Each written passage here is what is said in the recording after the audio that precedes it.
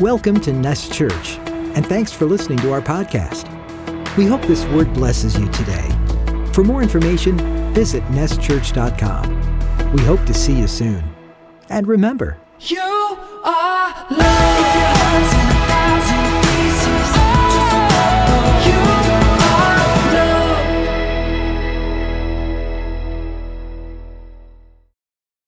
loved. Amen. Thank you, Gerson. Thank you, Rizzo. Let's give them another hand. Praise God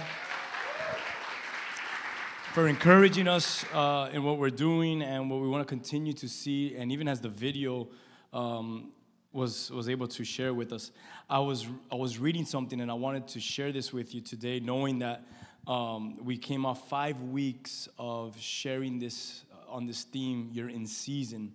And if you remember, I think last week I made us all say like, okay, what was week number 1? What was week number 2? And we went down the 5 weeks and we spoke about You're in Season. Then we talked about Seize the Day. And you heard the video was basically telling us to seize the day.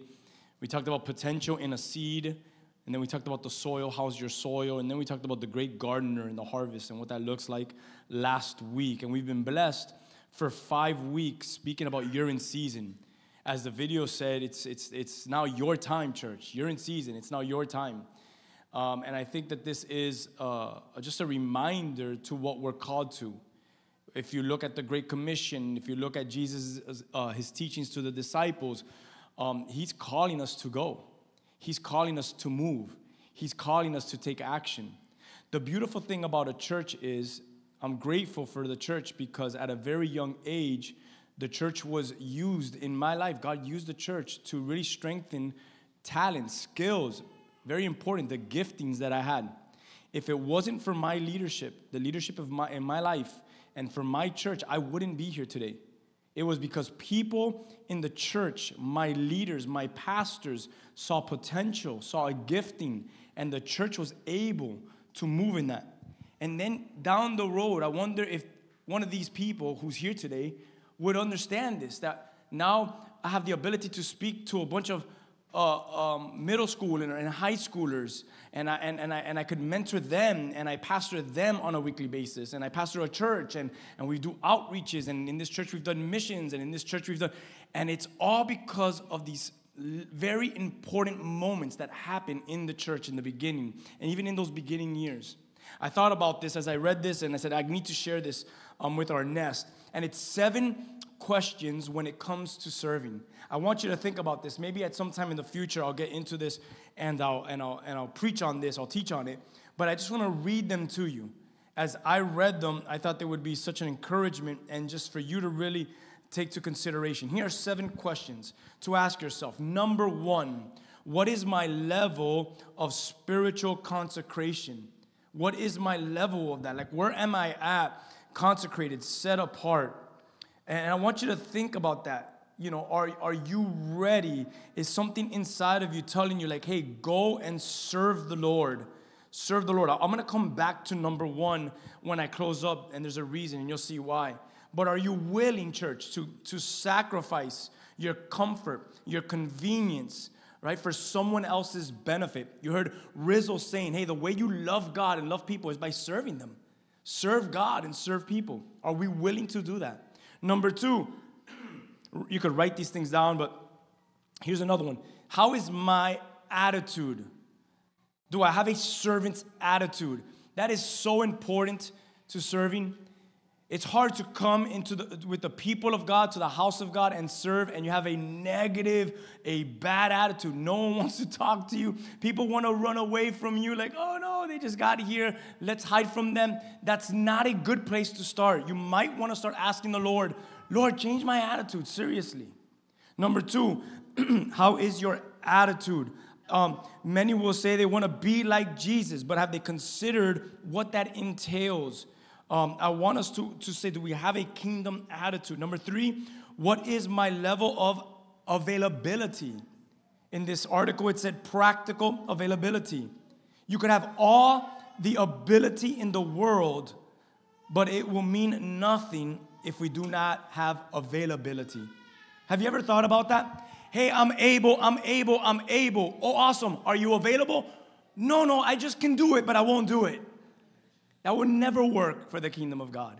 That will never work. So what ability do you have to bless the kingdom of heaven? What ability do you have to do a work here at our nest? My next question would be, if you say, oh, I have this, I have this, I have this, then would be, well, are you available for that? I think that was number 3. Forgive me here for my coughing and my... Number 4, am I willing to work? So I'm available now. Am I willing to put this into action? Work is not an unspiritual word. Think about this. When the Holy Spirit spoke in Antioch in Acts chapter 13, he said, now separate to me Barnabas and Saul. And then you know what was said right after that? Listen to this. For the work to which I have called them. Every single one of you have been called to a work because God, salvation, has entered your life. How many of you can say amen? Number 4, am I willing to work? Number 5, what am I good at? Like, I want to be part of the worship team, guys. I really do. I believe it or not, I would rather be a worship leader than be up here preaching every single Sunday. Everything in me would rather do that. But I'm not good at it. You see what I'm saying? What are you good at? What triggers you? What makes you alive? God has given each one of us certain skills, gifts. And I want you to think about that. Like, man, what am I good at? How can I bless this house? How can I bless the kingdom? Thank you. I have like 5 down there. That senior has given me. All right. Number 6, what are the needs and the opportunities around me? That's a very important one. I have one more and we're done. You look around and you can say, well, you know what? I wish this church, or I wish these people, or I wish. Then maybe God is tugging at your heart. Maybe there's a void and there's something that you could fill in because there's an opportunity, there's a need, and you caught it. And you might be the one that we need. So some people struggle that they don't feel like they have a specific leading or a direct word from God regarding what they're supposed to do. But man, what about if it's just to fill that need and just to take that step of faith? Number 7, the last one I want to share with you is, well, am I willing to go forward? Am I willing to take initiative? I want you to think about this because the message is going to come up. And as the message is preached to you, I want you to think about some of these questions that we just asked. Will I take initiative? In this article, it spoke about a quote that Arthur Ashe once said, and I want you to listen to these words. It said, start where you are, use what you have, and do what you can. Can you take initiative? I gave you 7 questions. Are you willing to take initiative? Can you look at the needs, the opportunities around you? What are you good at? Are you willing to work? Are you available? How's your attitude? And how are you ready to be set apart for God's work? Are you consecrated and set apart? And I wanted to read those 7 things because when I was 20 years old, the man that's coming up here to preach right now was about 23, 24 years old. And I know he remembers this day. And he says, hey, let's go have lunch. And I said, all right, I think it was a TGIF. And maybe you've never heard this story. If you've been with us for a long time, you've probably heard this story. And I'll never forget, Pastor Leo went, and he showed up with at that time, he used to carry around a briefcase. He was 23, 24, but he looked like he was 40-something, 50, man, walking around with that briefcase. And he showed up to TGIF, and we sat at a table, and he opened up his briefcase, and he had papers, and he had all these things written out, like a vision. Like Habakkuk tells us to write the vision down. And he puts it on the table, and he says, this is my vision. This is what we're going to do. And he says, we're going to plant a church. I was 20 years old. And he says, this is how we're going to do it. I think at that time we had about 12 people, if I'm counting right. And he says, we're going to grab the 12 people we have, and this is how we're going to plant a church. And he starts to show me all these things that he had drawn out. And he says, and you're going to be our youth pastor. I was 20 years old, and hadn't stepped foot in seminary, never went to a Bible school. Someone just saw me and said, I want you to lead the young people. And me just sitting there said, yeah, let's go, let's do it. 20 years old. We prayed, I think. I don't remember much of the details. I just remember that because it impacted me. We left, and we started with this vision. And from there, we started our first church called New Life. And Started small. It started 12 people in a living room. And from 12 people in a living room, we went to our first warehouse, and we packed up that warehouse instantly. And when it became a big problem. And then we had to go to our second warehouse. And we started to fill up that warehouse. And the youth group started to grow. And God started to give the youth group favor in the events that we used to do and on the radio stations, and just what a blessing that was. At 20 years old, 21, 22, 23, 24 years old, Rizzo went to some of our events that we put on and stuff like that. And I mean, it's just crazy how God used a bunch of young people that were making themselves available and said, yes, Lord, use us. Years down the line, now we're in our 40s. And here we are. And God's used us, and God's not done with us. And I will say this, I can't think of a greater person to share today's message than Pastor Leo. Many have been the days when I have not believed in myself. Many have been the days when I felt I did not have a gift. Many have been the days when I said, let's close up and call it quits. Many have been those days. But one thing I'll never forget, and one thing I'll probably will never forget in the future, is from the beginning to even present, some 22 years later, still doing ministry, I would say I know that if there's no one that believes in me, it's been a foundation, it's been a pillar in my life that this one man has believed in me. If I was my pastor, and I had a youth pastor like me, I don't know if he would have lasted long in my church. The things that we did, the stuff that we got involved in, but his patience, because he saw that there was a gift in that young man. And he never gave up on me. And he continued to water it. And today I'm so honored and so blessed. And I tell you the same thing, because imagine what God can do with you.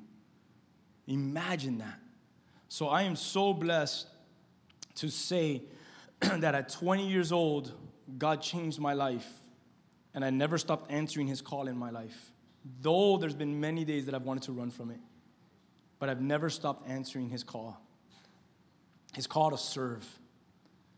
Serve. I don't understand how people could come to church and not pick up a garbage when it's on the floor, because that was taught to me by this man. I don't know what it's like not to be the first one here and the last one to leave, because that was taught to me by this man. I don't know what it's like to be sick, literally sick, vomiting all night, and not go to church the next day, because that was taught to me by this man. That's why I'll have surgery and I'll be here the next Saturday, because this is what I'm called to do. And he taught me that, to be resilient. You don't give up. You don't quit. You don't come up with excuses. And I could have, but he taught me, you show up. You got to keep showing up. I called him one time, at 2 in the morning. I've been vomiting all day. We had an event, thousands up here. We had an amazing youth event called Sunfest. And that Sunday he says, you mean to tell me after that event, people are going to come to church on Sunday and you're not going to be here? And I hung up the phone. I said, I'll see you soon. And thank God I went. We had new families that Sunday. That hardness, and I'm not even hard like that with my leaders. I wish I could be. But that hardness is what made me and what makes me who I am today. That's why I can't give up. I am humbled. And I'm going to drink water now. And I am honored to welcome Pastor Leo, my pastor, to come up here and bless you with the word. Amen?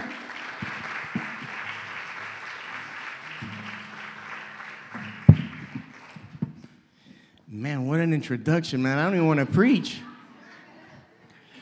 You guys think so highly of me after that. I just want to say amen. It's a great day. Hallelujah. Let's go home. But God has definitely given me a word for you this morning. I'm excited to be at my church. How many people know that this is my church? This is my church. Amen. I really do believe that this is my church. Spiritually, physically, I love this church. I love the pastor, the leaders, and every single one that I'm able to encounter and build a relationship with here. I'm just excited to be here this morning. Amen. This is an awesome event that you guys are hosting here in regards to connecting the church to the vision of their service. Because not every church serves in the same capacity. Every church has different ministries. They do things differently. And it's just awesome that you guys choose a Sunday to introduce these ministries and give you, the church, an opportunity to serve. A lot of individuals that go to church don't have this opportunity to serve. They have to jump through hoops and do a bunch of stuff. But here at the Nest, they give you the opportunity to serve. And I want to thank the leadership for that. Can we give them a round of applause for doing that? Amen.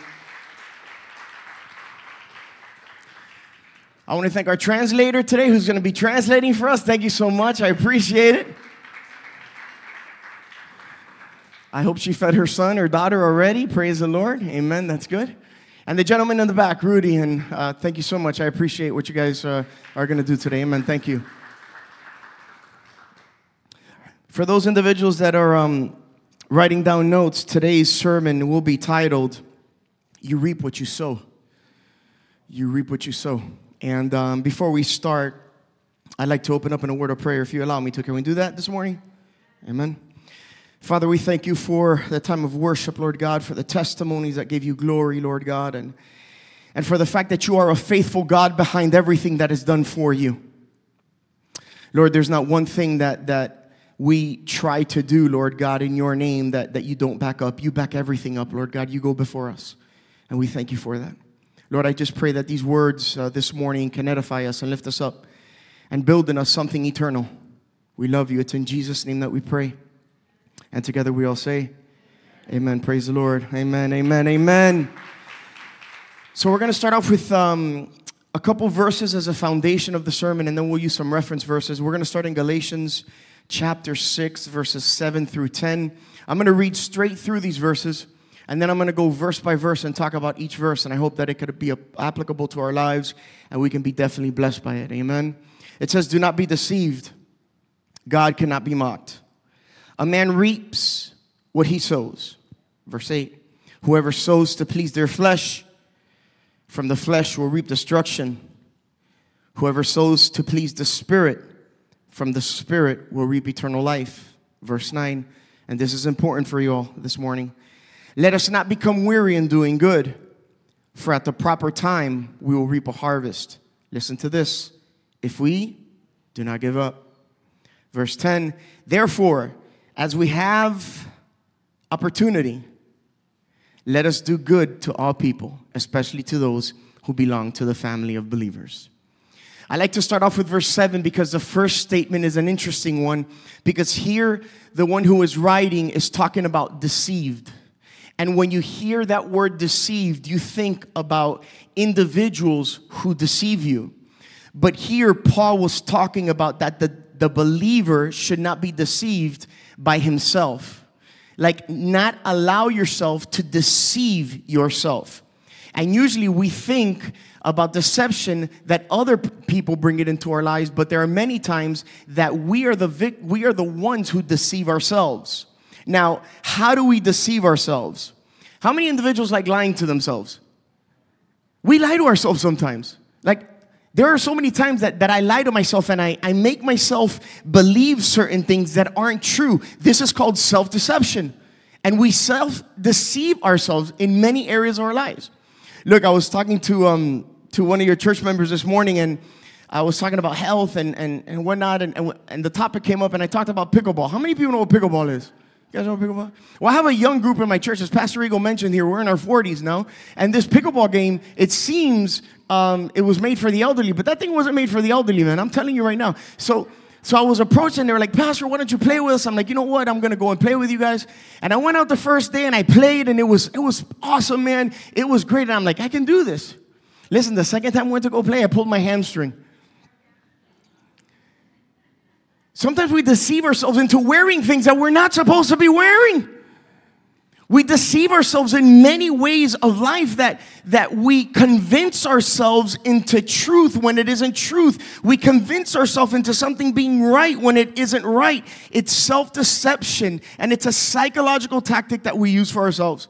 Now, there are three things, for those people writing down notes, three things that happen when we deceive ourselves. We fool ourselves into believing our own lies. Man, I've been there before. I've believed my own lies at times. We refuse to acknowledge the truth. We won't acknowledge the truth. And lastly, we make wrong and horrible decisions when we are deceived. And Paul is telling the church, don't be deceived. The definition for deceived is to be misled or led astray. And Paul warns the church, don't be misled. Don't be led astray. Now, in verse 7, it says, a man reaps what he sows. The idea of reaping and sowing is a basic principle. There's no escape. Believer or non-believer, you can't get away from it. You reap what you sow. Farmers know this best. Because if they sow corn, what are they going to reap? Corn. If they sow wheat, what are they going to reap? It is what it is. With that same understanding, I want you to think about this. If we drink a bottle of alcohol every day, we're going to become alcoholics. If you drive 100 miles per hour, you're bound to get in an accident. If you hate people, you can't expect to love God. If you ignore your spouse, you can't expect them to be intimate with you. If you live life without having a set time apart for God, you can't expect spiritual maturity. There's certain things that you have to understand that if you sow it, you reap it. Positively and negatively. If you sow to the flesh, it's like you're investing in your flesh rather than crucifying your flesh. And we have to understand that. In Galatians chapter 5, verse 24, it says this, those who belong to Christ Jesus have crucified the flesh with its passions and desires. I want to be honest with you, our bodies naturally crave the pleasures that often give into temptations. And that produces works of the flesh. And I know that this term, crucify the flesh, you might be like, well, I'd like to do that, but how do I do that? Well, here is how you crucify the flesh. It is repenting of your sins. And how do you do that? You turn back from your old ways. You say no to selfish and sinful passions. And this is on a daily basis where we put to death our sinful nature and when we begin to walk in victory over the flesh. Now, I want to be clear this morning. It doesn't mean that every time you go through a negative circumstance doesn't mean that you're reaping something negative you've done, because like Job, our brother, he suffered consequences that were negative, but they were consequences that were allowed by God but brought forth by the enemy. So we have to understand that not all things that we are reaping is because of us. There are other things that bring things into our lives, but at the foundation of it all, God allows it all. And I can thank him for that, because if he's in charge, then I know it's all for his good. Give him a clap offering this morning, amen.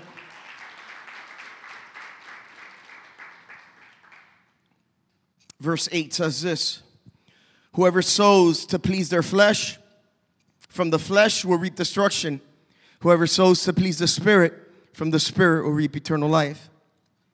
Every thought, every action, every word sows either into the flesh or into the Spirit. And I believe that we have to be individuals that sow into the kingdom of heaven. God has called us for that. You cannot sow into the flesh and expect to avoid fleshly consequences. It's not going to happen. As believers, we can sow seeds into one of two fields, the flesh or the Spirit. And the fruit that we produce depends on the field we chose to sow into. When we sow to the Spirit, we stop letting our sinful nature control our minds. Man, and this morning, if there's something that you must hear this morning, is that a mind controlled by the flesh leads to death. And a mind controlled by the Spirit leads to life and peace. Romans chapter 8, verse 6 says, the mind governed by the flesh is death, but the mind governed by the Spirit is life and peace. A Spirit-controlled life involves setting our minds on the things above And we see that in Colossians where the Bible says to put your heart, to put your mind on the things from above. But what do things of above look like? So that we could learn how to feed the Spirit and place our minds on the things of the Spirit. Here are a couple things that I wrote down. The Word of God. That's where you could put your mind on, the Word of God. Fellowship with other believers.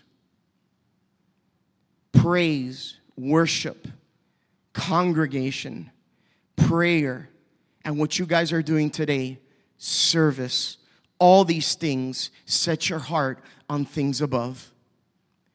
And verse 9 is where I'm going to preach the majority of this time as we are talking about serving, because what I've learned throughout my years in ministry is that many people start serving,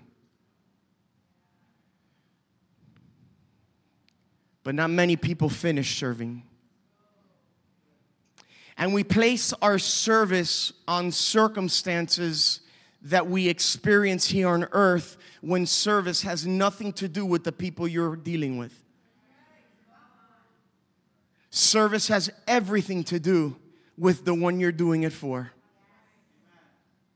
The minute that focus changes, then it becomes a burden. Then we're burned out, and everything else happens. Verse 9 says, let us not become weary in doing good, for at the proper time we will reap a harvest if we do not give up. And I believe that we need this encouragement for the church to not grow weary in doing good, because as individuals, the spirit is willing, but the flesh is. There's no doubt in my mind that if you love the Lord and you're called by God, that when you hear that there's an opportunity to serve, there's no doubt in my mind that your spirit is like, yes, go do it, man. This is what God has for you. And you think about it and you're like, yes, I can do this. But the moment you start really thinking about it, the flesh kicks in and it starts thinking about things like, do I really have the time? How's this going to work out with my marriage? Am I going to be? And all these things of the flesh start coming up. But in reality, it's your spirit that is desiring to connect with God, with people, as He's gifted you to do so. Growing weary is a present danger within the Christian church. Growing weary is definitely something that within the church, it is an issue. We grow weary in doing good. So how can we minimize growing weary? Because if I read Scripture and I'm listening to God's Word and I'm listening about the Spirit and the flesh, and I want to sow into the Spirit and I want to reap the things of the Spirit, I want to learn how to do these things. I want to learn how to put my actions for God's favor rather than His destruction. And when I hear about reaping and sowing, I want to think about the good things too, because every time we talk about reaping and sowing, we think about the negative aspect of we're going to be condemned, we're going to be destroyed. But what about the good things that come out of reaping and sowing? That when you are faithful and you do pray and you do seek God and you do fall to your knees, that your spouse will come to the Lord and your children will serve God and the disease will be healed, because there is a harvest.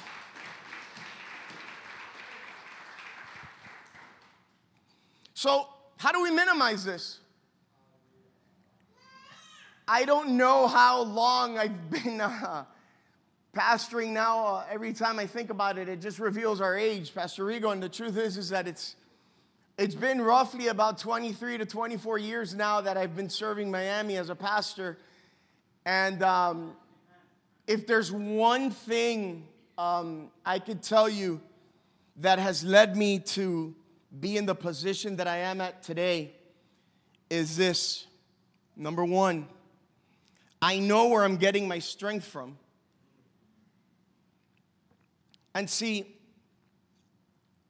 as I walked into your church, our church, this morning, I saw Pastor Rigo putting a garbage bag in the garbage can. And I said, that's where it's at, man. I said, that's where it's at. I told him those words. I said, that's where we started. That's where it's at. But in serving, if it's putting in a garbage bag, or translating for me this morning, or greeting people in the entrance, or serving your children this morning in these back rooms, all of them need the strength of the Lord. We all need the strength of the Lord, despite whatever it is that you do. Because when you're doing it for God. And if you're doing it for God, you need God's strength. Problems will arise when you do God's work in your own strength. So what must we do? We must rely upon the Holy Spirit in everything that we do. There is not one thing that we do that we exclude the Holy Spirit. Because the moment we exclude the Holy Spirit, it becomes a you action. And nobody needs a you action. We need an action that comes directly from the throne of God, and that only happens when you are directed by His Spirit to do it. Now, if you look at Scripture, the apostles did. In the book of Acts, before there was a mighty work of God that was performed, there was one statement in Scripture in the book of Acts. And it was written quite often in the book of Acts. And it was filled with the Holy Spirit. And I pray to God that whatever it is that you do, you could say, I do that because I am filled with the Holy Spirit. Don't ever get confused. God does not need your ability or your talents. All He wants is that He shine through you. And the only way that He can shine through you is if it's the Holy Spirit doing it through you. Christianity spread like wildfire in the New Testament. Why?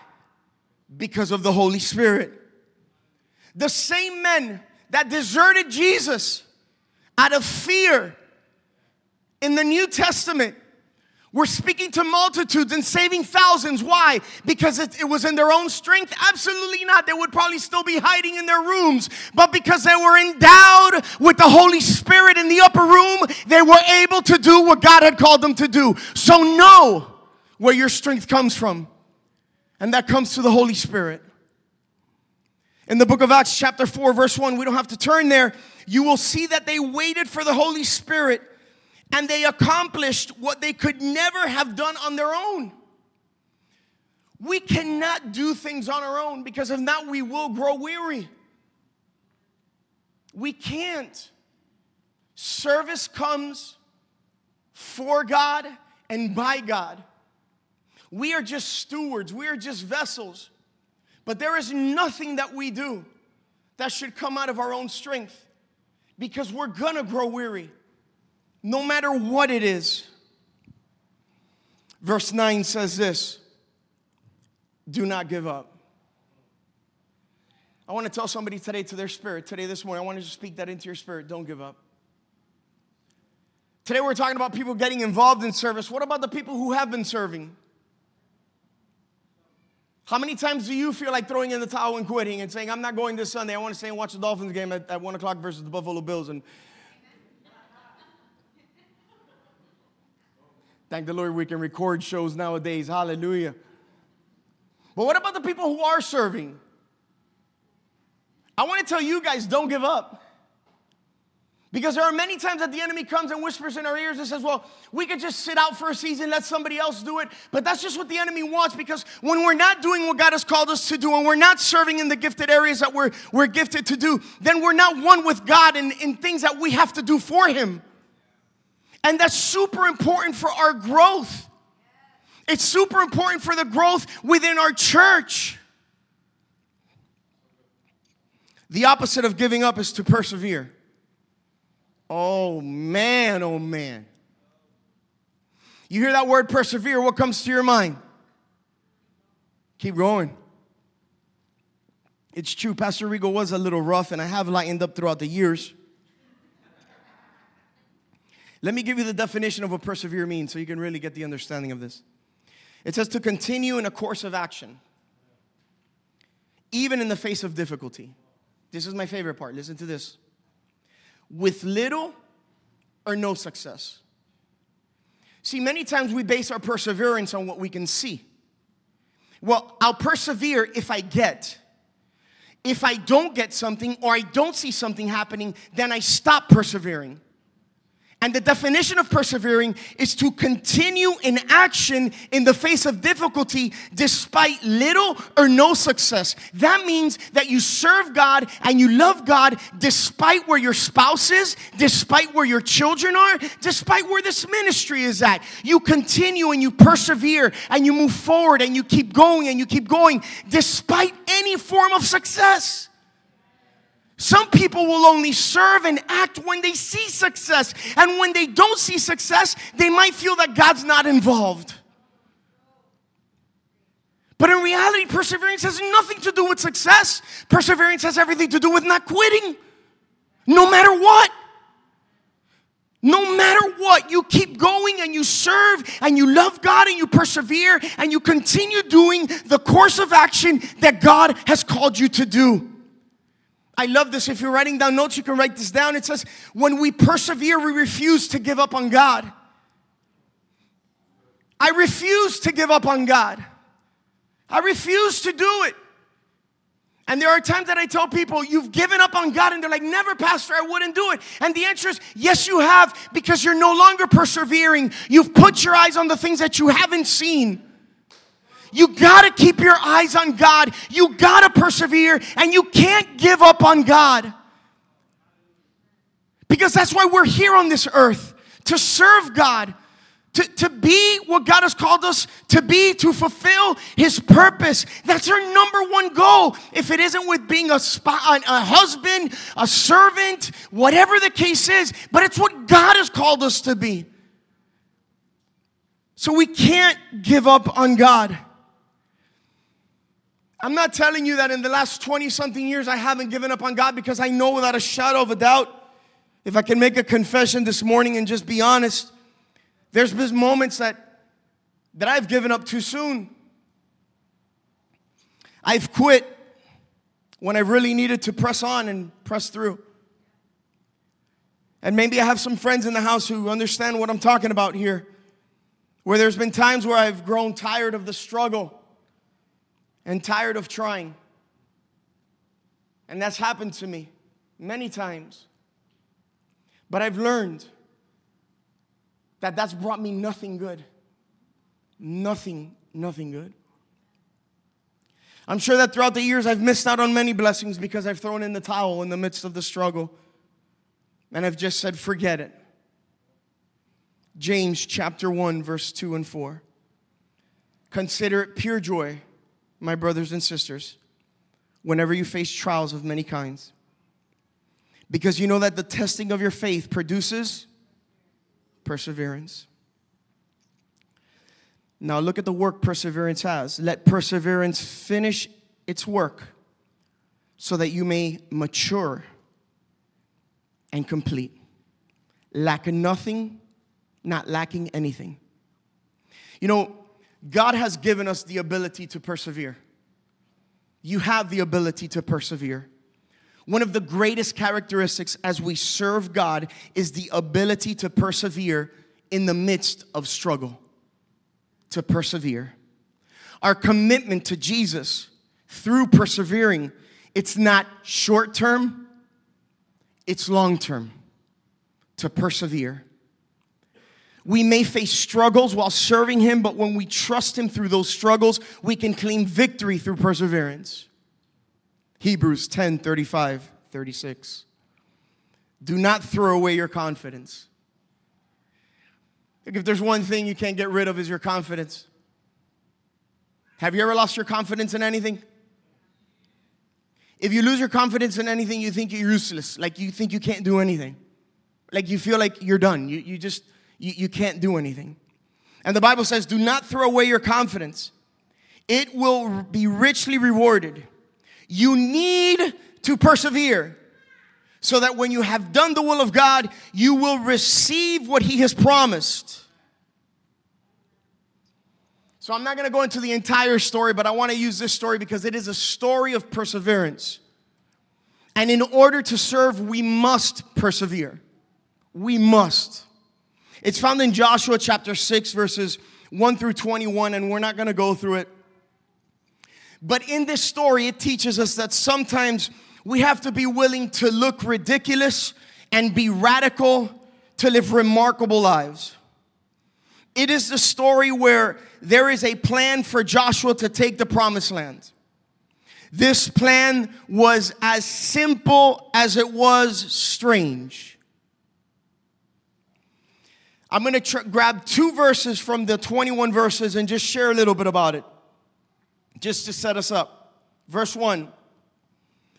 Now the gates of Jericho were securely barred. Some translations say tightly shut because of the Israelites. No one went out and no one came in.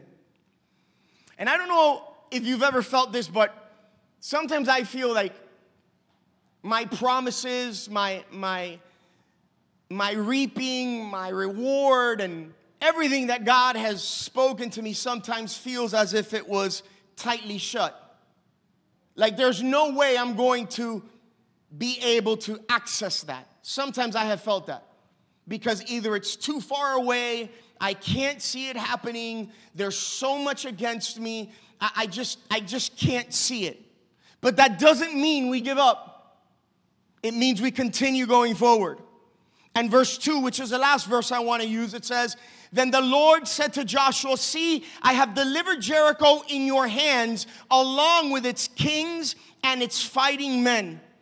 And the truth is that God gives them this word while they are outside of the promised land. So I want you to think about this. God says, I have delivered them into your hands while they were outside of Jericho. So what it's teaching us is that God knows how to speak in past tense to your present problem. It means that there are times that God may say something that your eyes don't see yet.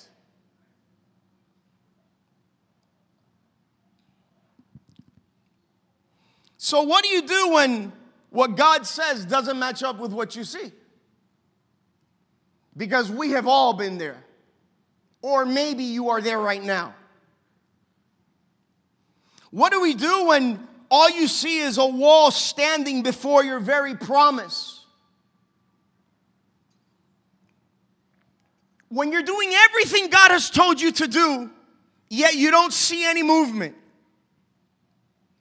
And it's interesting because when you read this story, I love trying to put myself in their shoes, because it's really difficult. But I think of this story and I think about the children of Israel walking around Jericho day 1, day 2, day 3, and you just picture yourself walking around with this real difficult way of doing things, and God, is this really how you're going to answer us? And you're walking and walking and nothing is happening. I'm talking about like on day 6, there's not even a crack on the wall. There's not even a stone that has fallen, but God says that the walls will fall.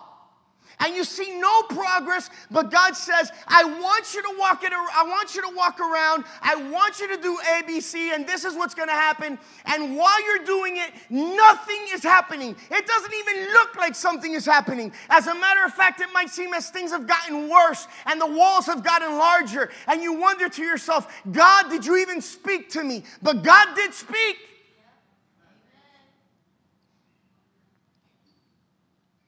There are times when we see no progress. And those are the times where we have to be careful with not giving up. When you don't see progress. Because there was no progress for the children of Israel. And some of us always pray, and there's nothing wrong with it. Lord, show me a sign, right? Please, God, show me something, God. God, I beg you, Lord God, just show me some progress, Lord God. Lord, at least a brick. Let a brick fall down so that I know you're part of this. And just because you don't see God working doesn't mean He isn't. Can you imagine if they would have stopped on day 6? And they would have looked to each other and said, this is ridiculous. I'm not feeling this. Can you imagine that? What would have happened? Imagine if they would. if they would have stopped with what they are seeing with their eyes, and they would have based their decision on moving in agreement with God because of what they're seeing and what they're watching and they're looking, and it's not adding up. Can you imagine if they would have stopped on day 6? They would have missed out on the walls of Jericho falling down, but they persevered. They would have missed their blessing. I wonder how many times have we missed a blessing because we've stopped too soon or given up? Have you asked yourself, how many more laps will I have, Lord, to walk around Jericho before these walls come tumbling down and I can hold my promise in my hand? How many times, Lord God, do I have to do this, Lord God? How much longer do I have to wait for my prodigal to come home? How much longer, Lord God, do I have to struggle with my unbelieving husband, Lord God? How much longer do I have to endure with this disease? How much longer, God, do I have to? Lord, how much longer, Lord? There are mothers who've been praying for their children for years, for their spouses for 20, 25 years, at least in my place, praying and praying. And I tell them all the time, tomorrow may be your lap 7. Tomorrow may be it. But if you stop today, you'll miss out on what God has promised you. So don't stop. Persevere. Do not quit. Look over to the person next to you and tell them, don't quit.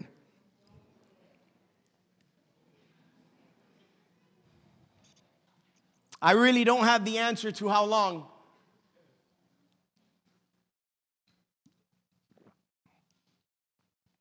For those people who don't know my personal life and my testimony and the things that I'm dealing with in my life, some of you know that I have a son who's under the umbrella. He's high-functioning autistic. And one service, I was minding my business. How many people know that you go to a service and you mind your business? Like you're just minding your business, sitting in your chair, right? You're not bothering anybody. You're just sitting there listening to the Lord, minding your own business. And one day I was minding my own business in my chair. And this guy, who I love dearly, and I've known him for years, and he's been known to bring prophetic word to people's lives, and he grabs the microphone in the middle of the altar. I didn't ask him for this, Lord. I didn't ask for that word. I was minding my own business. And he gave me a word for Lucas. So because God spoke to me, now I have a word that I'm holding on to for Lucas's life. And just like that, you've probably received a word for your life. May it be to find that spouse. May it be for the spouse. May it be for the ministry. May it be for whatever the case may be. But God gave your word and you're holding on to that. I encourage you never to let it go despite what you see with your eyes. Because if God said it, He'll do it. Verse 10. And I end with this morning. If the musicians can come up, that would be great. Verse 10. Therefore, this is going to be awesome, guys. Therefore, as we have opportunity. How many people can praise the Lord for opportunity? Man, we have an opportunity, man. The time is now. We saw the video. You have all these ministries here. Like, you have an opportunity. Therefore, as we have opportunity, let us do good to all people. Now, what does good mean? It involves yielding to the Spirit and exhibiting the fruits He produces. That's what doing good is. Let us do good to all people, especially to those who belong to the family of believers. Now, Ephesians 5, verses 15 to 16 says, be very careful then how you live, not as unwise, but as wise, making the most of every opportunity. So, don't live life unwise. Be wise. Be a good steward. Take advantage of the opportunity you have. Your opportunity is not my opportunity.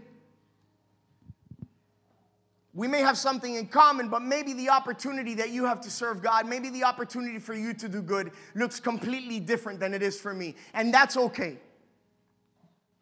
But be wise and do not let the opportunities pass by you. Take the opportunity to do good. Don't grow weary in doing good.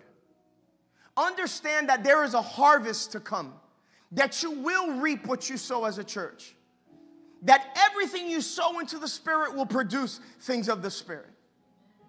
And I want to encourage you today, because sometimes the enemy wants to lie to us and we do things and we feel that what we're doing is making no difference. And that is a lie from the enemy. What you do matters. What you do is inspired. What you do is divine. Do not grow weary. Do not give up in what God has called you to do. As small as you may think it is, if God's behind it, it is divine, and that's all that matters. Give the Lord a clap offering this morning, amen.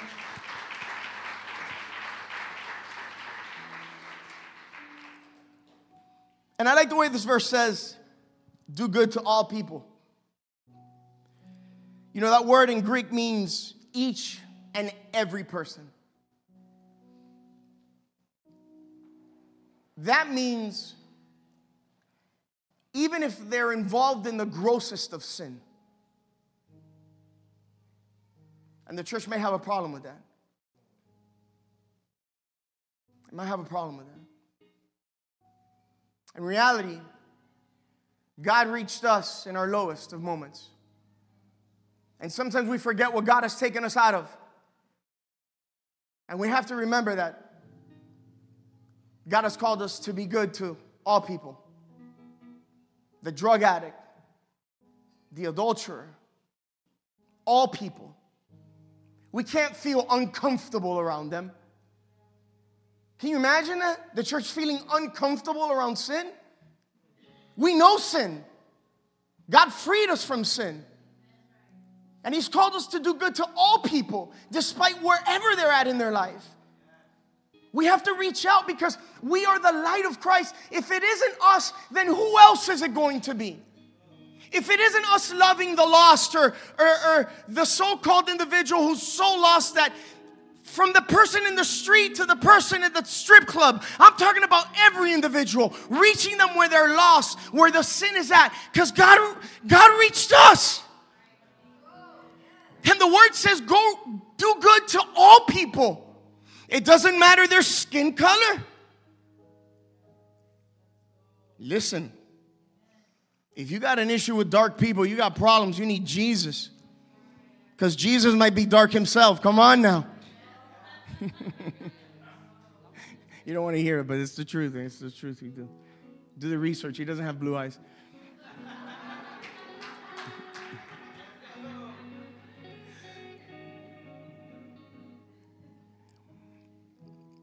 White, peach, tan, whatever color you want to put it. You got to look at the soul of an individual. And God's called us to reach the souls of the individual. Whatever color, whatever race, wherever they are from. And lastly, it says especially to those who belong to the family of believers.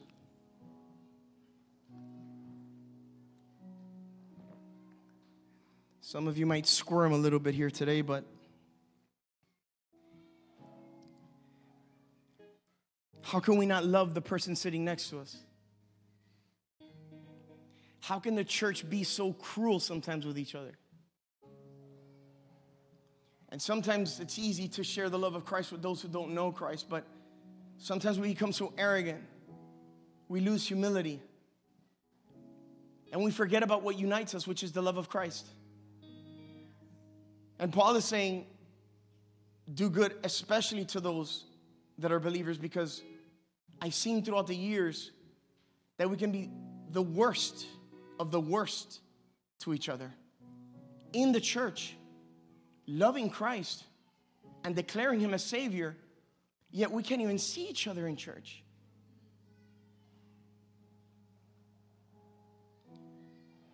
I hope this morning you've been blessed by what I've shared with you. I hope that you've understood that we have the power to act. We don't have the power sometimes to reap because the reaping belongs to God, but we do have the power to act. Don't get frustrated when you're acting and sowing and the reaping hasn't come yet. Be patient. The Bible says in its proper time. That means God's time. Don't ever lose heart. I hope you're blessed by this message. God bless you guys. Amen.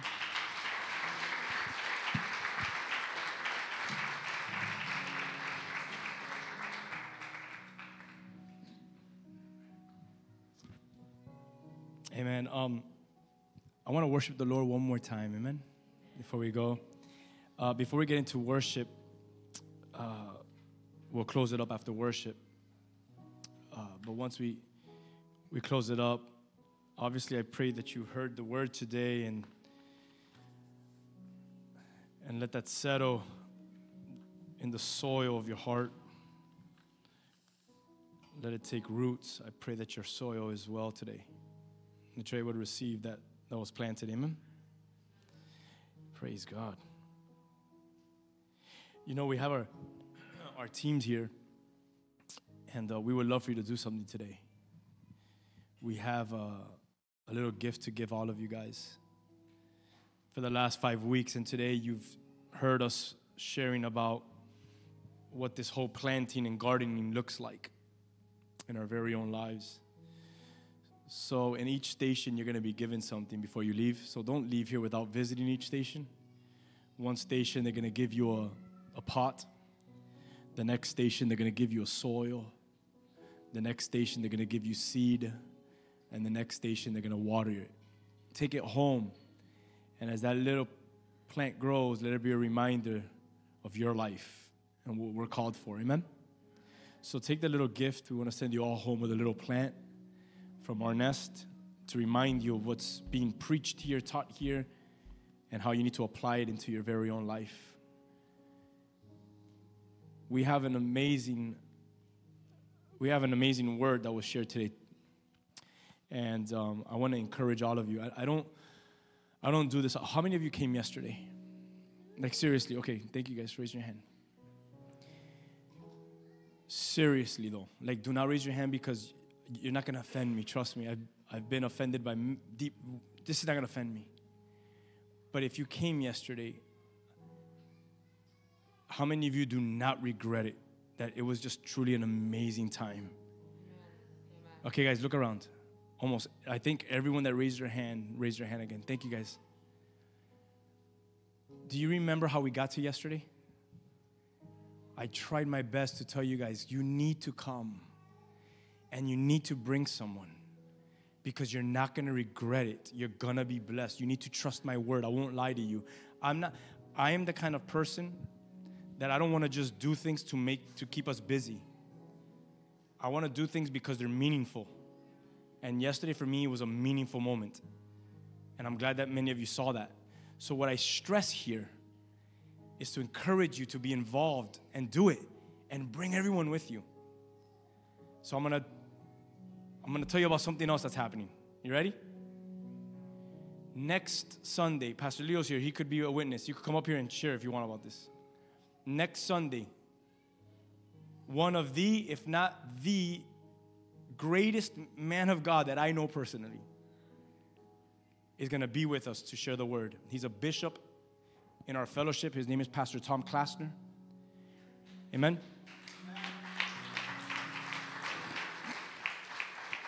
His wife's going to be with us. I can't, Leo, am I lying? Okay. I can't stress to you how important next Sunday is for you.